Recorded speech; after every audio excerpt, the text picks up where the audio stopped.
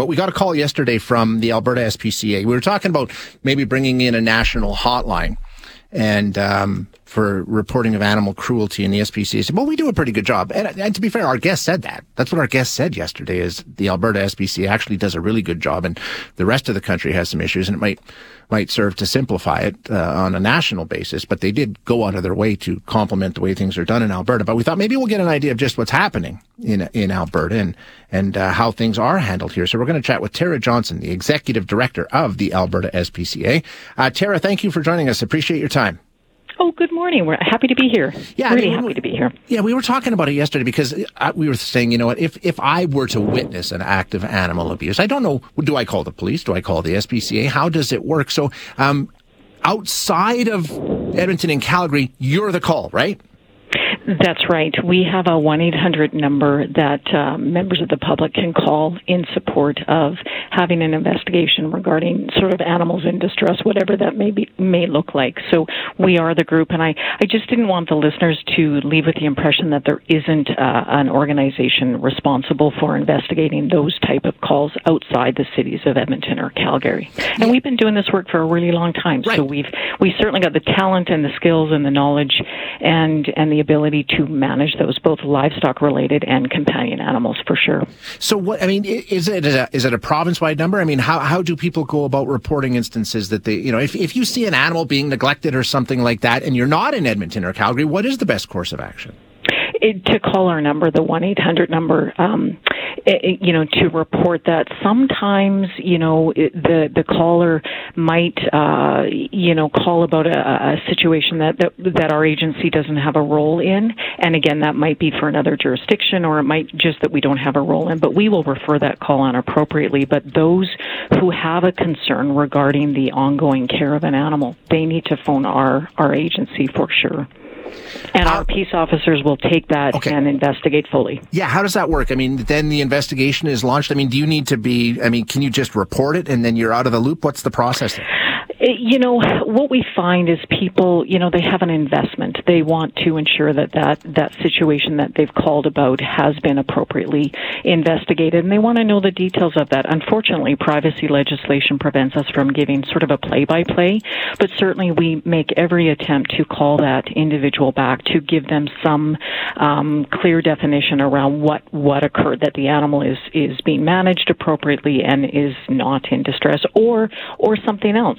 Maybe that's a different conversation. So, a huge number of our callers, they are very concerned. They call, we investigate, and sometimes it's just a situation where the caller didn't see the whole picture, and it's our job to investigate and learn that. In many cases, there is an issue, and then we take steps to relieve that animal's distress. The provincial act that we enforce has those tools in the toolbox to manage the animal, because this really is about the animal. Absolutely.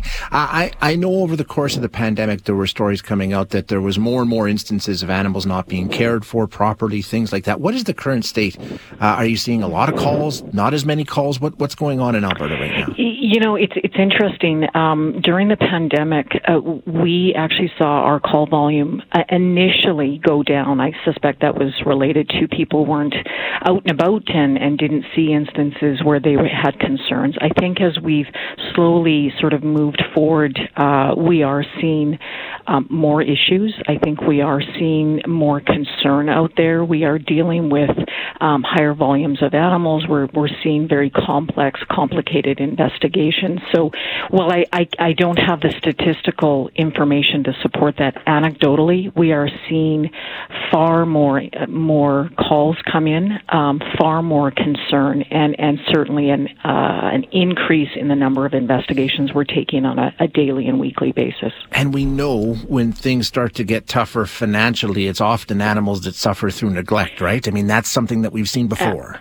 Absolutely. And so, sort of our way of approaching things is in many instances, sometimes if you help the human to help the animal, that is the best course of action. I don't mean to suggest that we're not animal-centric and that we don't care about the animal piece, but sometimes, we just need to help people to make good decisions about their animals. And so changing behavior is a one-on-one conversation and really working with the individual to bring them to a situation to make good decisions. When those individuals don't, then we do have the opportunity to take additional steps. We can seize animals. We can charge people under the Animal Protection Act. And again, there's a distinction between what I'm talking about in this area to criminal behavior. You know, the criminal code, which really relates to dealing with the human, it's about managing that person from and taking steps to ensure that they don't offend against an animal. The work that the Alberta SPCA,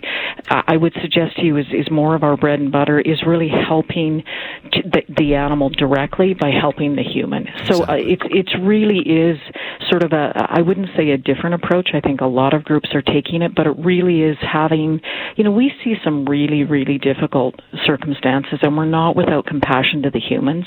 They want to do a better job. They just may not have capacity, or they may not have the ability. So we help them that way. And sometimes that involves hard decisions. It just does. And so when we lay charges, we almost see that as an inability to bring about a positive resolution. So it's not necessarily a good thing when we have to charge somebody. And of course, I mean, that's going to be the last resort, right? When there's nothing else. Tara, great information. I really appreciate you calling and giving us a bit of a chat this morning. Thank you. Hi, it's Shauna, and I might be a bad parent because my kids think French fries are vegetables. Hey, it's Ryan, and I might be a bad parent because I went out for wings when my wife was in the hospital after giving birth. Johnny here. I might be a bad parent because in my house, the tooth fairy gives pocket change. But we're not alone. Len emailed us and said his 6-year-old daughter's Tarzan moment going from love seat to lazy boy by curtains made him more proud than any dance recital. And Andy left his 2-year-old at the rink. All right, guys, I'm sure we're not alone. Like Andy's kid. For stories and confessions like this, make sure you check out our podcast. It's called Bad Parents, and it's available wherever you get your podcasts. I left a glove at the rink.